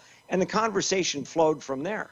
I mean, if that was a fact, but of course I had prepared it knowing that I was going to probably need something, and I need at least one fact before I can start saying, well, maybe, or maybe. But again, that's what I see as a journalist's job. Yeah. So all the big news stations over in the US and that you've appeared on, Rob, how did that all come about? Do the stations contact you and say, "Hey, Rob, can you come and cover this story for us, or give us some answers and tips and stuff on what happened here"? Do they? Well, it's a funny thing. They feed off of themselves because, I did that morning. The first one I did live was one of our local TV stations, WGN Broadcasting here in Chicago. And then somebody from someplace in, where was it? Someplace up in Canada saw that feed and called me. Yeah. Somebody from a radio station in Los Angeles called me based on the same story. And then somebody in the UK heard the radio broadcast in LA and also had seen me on Fox later that day, saying, well, hey, we heard what you had to say. It seemed like it made really good sense. You seem to know what you're talking about, and you hardly, scratched your nose much on camera. And, would you come and talk to us? Yeah. And then, again, it's, it goes back to that. I don't know if I've got one here. Well, anybody that reads Jetwine, if you need a button, I can get you something. But give them away at it's shameless, all the time. Isn't it? Shameless plugs. After I would do an interview with anybody, I don't care where they were in the world. I did a couple with a guy in Kuala Lumpur after MH370. And I would always just put a nice little note in an envelope with a couple of Jetwine buttons saying, thank you very much for inviting me. I was very happy to take part in the conversation. I'm happy that you wanted to hear the facts of whatever the situation was. Yeah. And that's marketing, and people would just remember it because they'd put the little Jetwine button maybe by their computer or maybe on their bulletin board or something. And they go, oh, what about that guy? They may not remember my name, but they'll find it when they go to jetwine.com. And that's really how a lot of that has worked. Yeah. We'll go back to a few questions in the chat room, Rob. Yeah. We've got one from the tech wizard that is Neville Bounds. And he asks, did you ever interview or speak to Sully Sullenberger?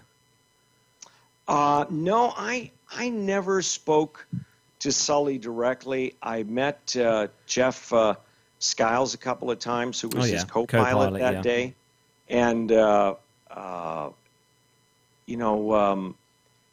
was very happy to have met him. What a very low-key guy. And, it's amazing. These guys that I've met that have been through some of these incredible situations, when you talk to them about it, we're kind of all the same. It's like, I don't know. I just knew I had to do this and I had to do that. And it's very practical. And it's not until later when it's all done that you go, oh, my goodness, what happened? Yeah. And so getting back to Scully, what I was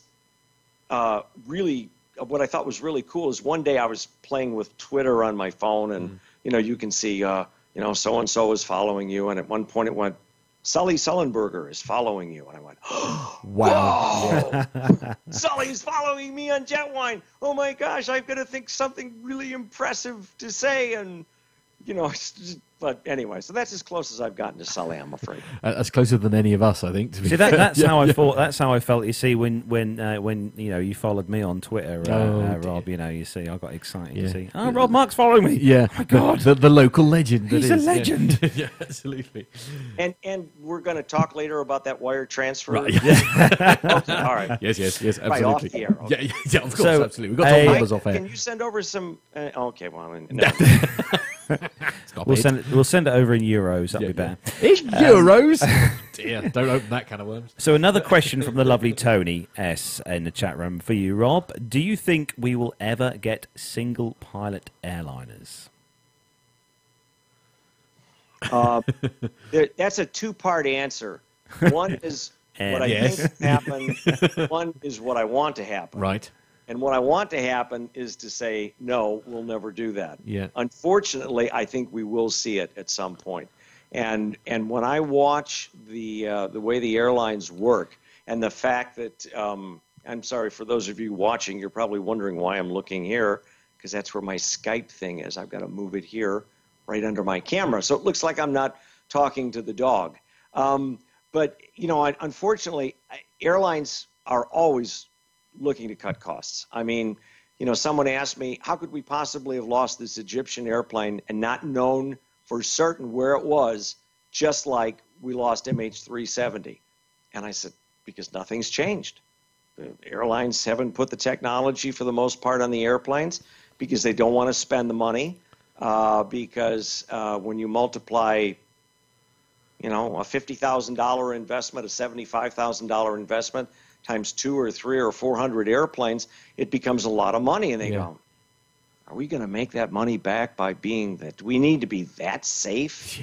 And that's what's going to happen with the pilot. I mean, I remember when there were, you know, a flight engineer, a radio operator, a first officer, and a captain, and then they got rid of the radio guy and the engineer, and they're going to say, you know what, these airplanes are so reliable, are so safe that one guy or gal can do it all. And if there's a problem, they're going to be networked to the ground so that they'll have help anytime they need it. Until the time that, as we all know, the technology goes hooey, just at a moment when maybe the download technology also goes. But, I mean, and then you got one person up there trying to deal with something that may or may not have a great deal of experience, is depending on people on the ground, and now they're up there by themselves. It'll happen. But I mean, look at how many airplanes we've lost in the last 10 years. Because pilots have gotten themselves into situations where they have lost control of the airplane. And I don't mean it in a demeaning way, because these are all people that I sort of share a brotherhood with, but we can't train people how to do everything, but we do need backups, because technology is not 100% foolproof. I don't know that it ever will be. But don't count on that kind of logic from the airlines, because if they can cut out another $150,000 a year salary times, you know, 20 pilots, they will. And they'll put that right back into the, you know, and I guess that would be my biggest objection with the one pilot thing. If they were putting it into something that was going to make flying more safe for all the people in the back, I'd say, well, you might get me to buy into it. But they're not going to do that. No. The British Airways, the United Airlines, the Singapores, I mean, all that money goes back into the shareholders' pockets. And that's where I really have the the numbers problem. are. And of course, I mean, of course, not that long ago, of course, there was the plane which was flown into the mountain, wasn't it, by the guy? Oh, that was the German wings. Yeah, the German wings German thing. And of course, I mean, okay, it's because he'd gone to the loo, wasn't it? Which is how he managed the captain, the captain had gone to the loo and that. And I guess, you know, part of me as a very nervous flyer. I mean, everybody who listens to this show knows that I'm a very nervous flyer. And the idea I kind of picked up on that over watching a show. Thanks very much. No, and really, I'm not making fun of you. I mean, there are people that just have that. I'm like that with water. Right. I don't like water. So. Oh no, you see, I float really well in the water. That's not a problem for me. I just don't. But as I say, from a nervous flyer's point of view, the idea of there only being one guy who's locked in that cockpit on his own, if you see what I mean, that as a nervous flyer makes me very uncomfortable. The idea that there's just one guy on his own. Yeah. So think about that. That makes you nervous. What do you think is going to happen when they try to tell you that a fully automated Boeing 787 will be an incredible trip? It'll be wonderful. It'll be safe. It'll be pleasurable. and you don't have to worry about those stupid pilots complaining about anything up front. I mean, you see now, Never gonna ironically, and I know I'm going to get abused in the chat room for this. I know, but my love of technology and my technological background, if you like, I actually feel more. I mean, here in the UK, there is the Docklands Light Railway, which is a bit like the underground system or the metro system that operates in London. And when they first introduced that system, it was fully automated, and there was nobody on the train. The train drove itself. There was no guard and anything like that. And people in central London stopped using it or wouldn't use it because they didn't like the idea of there being nobody sort of there in control, if that makes sense. Now, as I say, ironically, I actually feel if you haven't got a human involved, there's less to go wrong. And I mean, systems these days have enough. You're absolutely right. Absolutely right. And that's what the technology people have on their side, is that if you look at most of, and we're just talking about airplanes right now. Yeah. You look at most of the accidents, they're almost never because some critical component failed. An engine blew up, except on that Qantas A380 that the engine blew up on years ago. And magnificent save that was. But it's usually that maybe a piece of something might go wrong and the pilot does the wrong thing. Or they fail to do anything. And there's that human aspect of it. I guess we're going to have to find a way to sell pilotless airplanes to people as a better option than what we have right now. And of course, you know, we talk in the States that we haven't really had any major airline accidents in quite a while. But as an industry worldwide, it ain't that pretty. No. You know, it really isn't. And so, you know, passengers are right, I think, to be concerned. I'm just not sold on the fact that complete technology is the answer. But that's no, agreed. To be fair, it's just as I say, it's one of those things. It's like a lot of the problems where have gone wrong have perhaps been down to pilot error. And I personally really don't like the idea of there only being one person in the cockpit. That for me completely doesn't work. So for me, it's either two pilots or the thing flies itself. Do you know what I mean? It's like don't take it down to one pilot. I don't like the idea of that. I like that less than the plane flying itself. If that's what I'm going. As I say, the abuse is already starting to come in on the chat room, so I'm going to walk away from this very dangerous cul-de-sac that I find myself in. But it's a very controversial subject. I think it's safe to say. I'd rather have two pilots in there. Yeah, I know. If one of them was me as well. Right, that of course, would be yes, handy. absolutely. Yeah. Once I've passed, of course. Yes. I'm not quite there yet. No. Anyway, that is, I'm afraid, it's time to wrap things up. It's been a real pleasure, enough, Rob. Huh? Yeah, it's been an absolute pleasure, Rob. Thank you very much for your time. And Tony, listen, thank you for sending in all those messages. I'll get back to you. I don't think it's the same Tony. I honestly don't. But worth a try. Yeah, absolutely. So where can before we wrap up? Then where can people find you, Rob? Yeah. I mean, you know, there's this jet on that old interweb thing. Where might they find what Jetwine? Possibly, is it? Yeah. Oh, I'm sorry.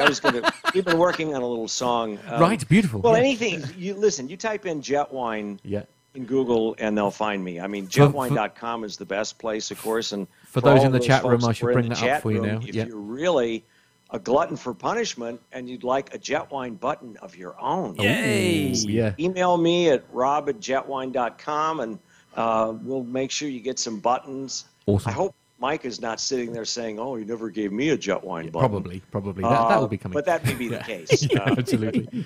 We'll be happy to send them along. And, you know, again, I think the thing I would say is that you guys are doing an incredible job of trying to get people interested in aviation and get them thinking about the stories of the day, and that maybe everything that people hear on TV and on the radio isn't all 100% accurate. But when when you're watching a show and you realize that happens, call that stupid TV station or the radio station and tell them that, there's a better way to do it. And I'm not trying to just sell myself. I'm saying that there are people out there that can get them the facts if they'll just take the time to ask for it. And, of course, we mustn't forget, of course, the legend that is a certain podcast that you're also involved in. Where would they go to find that? That would be, the one I forgot to mention. Which one was that again? Yes, the Airplane Geeks. Yes. AirplaneGeeks.com, where David and Max Trescott and Brian and I amaze people with our ability to make a big deal out of incredibly small, unimportant stories every week. Now, there's no need for that. Actually, before we skip off, Jennifer Parkinson, one of our listeners who's over in Italy, over in Rome, lovely part of Europe, she actually just emailed us a few questions, Rob, or a couple of quick questions. Sure. One of them was actually a question which I've been thinking about for a while now. Is are you still in touch with Dan? And do you sort of keep in touch with Dan? Mr. Dan Webbage? Yeah, Dan Webbage.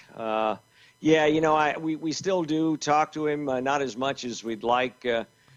Dan has grown up, and for those people that were around when Airplane Geeks started, Dan was, I think he was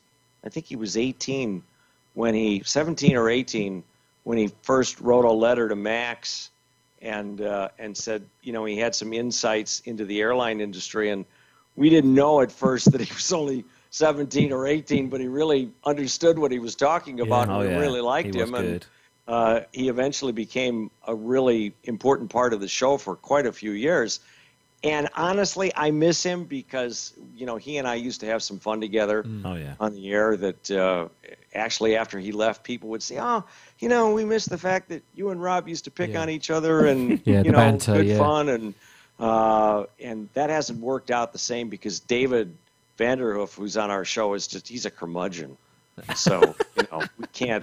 We know a few of those. Yeah, absolutely. So we're going to get him some medication, though. She's also asked Rob, just one last one, is also where can Jennifer find your video on GA flight safety? The one in question, I think it was about a pilot not planning sufficiently for bad weather and landing at a busy airport. In the cockpit.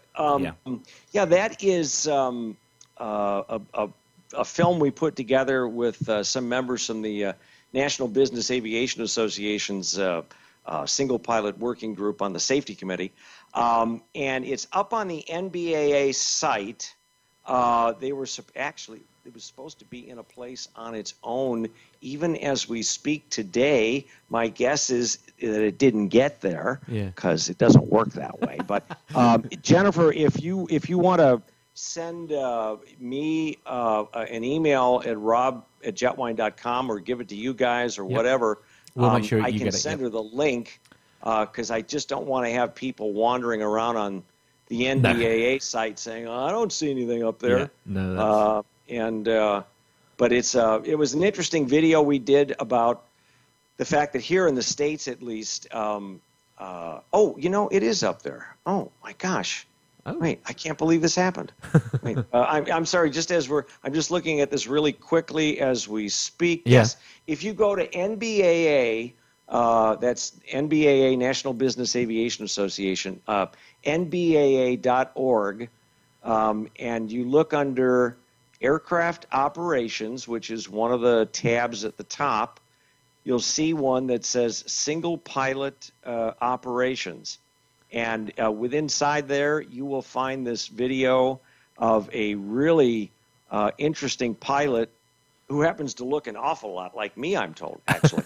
Really? And it shows you just a little bit about how easily even a fairly confident pilot can get themselves in over their heads in bad weather, flying a high-performance airplane by themselves. And it wasn't meant as the be-all and end-all, but just simply to call attention to the fact that, hey, this is happening out there, and we've got to work on that as well. So thanks for that comment, Jennifer. Wow. Can we come to Italy to? Oh, come very to the much so. show? Yes. Oh, yeah. Jennifer's up Yeah. next Yeah, week. we're trying to get out there ourselves actually, because Jenny is very kindly one of the regular contributors to the show, and she sent us some audio feedback which we're going to play out a little. We're going to play out very shortly, but the main man, Mr. Mike or Micah himself, has just said I have a jet wine button, but you should get me a bunch to take with me and give out to these guys because he's meeting us at Farnborough. That's right. Yeah. He's going to Farnborough, and He is, yeah. he and Brian are coming. I wish I Yeah. could be there. Yeah. Yeah, it's a shame you can't. Rob. Yeah, that would have been amazing. But I am going to get there somehow Yeah. at a different time. I'm in flux between some writing assignments right now. So Yeah, no. some that I thought were going to come together aren't, and then ones I didn't expect are coming together, Yeah. but not in time for Farnborough. So unfortunately. No, okay. Yeah, so to listen to the Airplane Geeks, it is one of the podcasts that we quite regularly recommend Oh, yes. that people listen to. You take yourself to www.airplanegeeks.com. That's where you'll find the audio version of the wonderful output that Rob is very much involved in. I just love these modifiers. Wonderful. And didn't somebody use exquisite and unbelievable? And yes. I thought I heard somebody using them. Possibly anything. But we are frightfully English, it has to be said. You know. This has been fun, guys. I really enjoyed it. Absolutely. And on that is where we bring today's episode to a close. Thank you very much, obviously, to the legend that is Rob Mark for joining us today. I can't believe we've had a legend on the show. Absolutely. Such a legend like Rob Mark. You know what? I can't believe the legend is me. Yeah. Now stop it. Oh my gosh. So, It's been great. And hey, fly safe, everybody. That's the I most do try. important thing.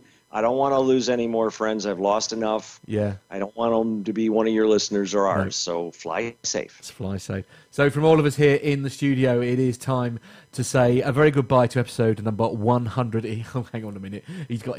Yay! Jetwine.com. Jetwine.com. www.jetwine. Is that a little too much in your face, do you think? No, not no, at all. absolutely nonsense. Anyway, it is time to bring the episode to a close. So from all of us Goodbye, here everybody. in the studio, it is goodbye.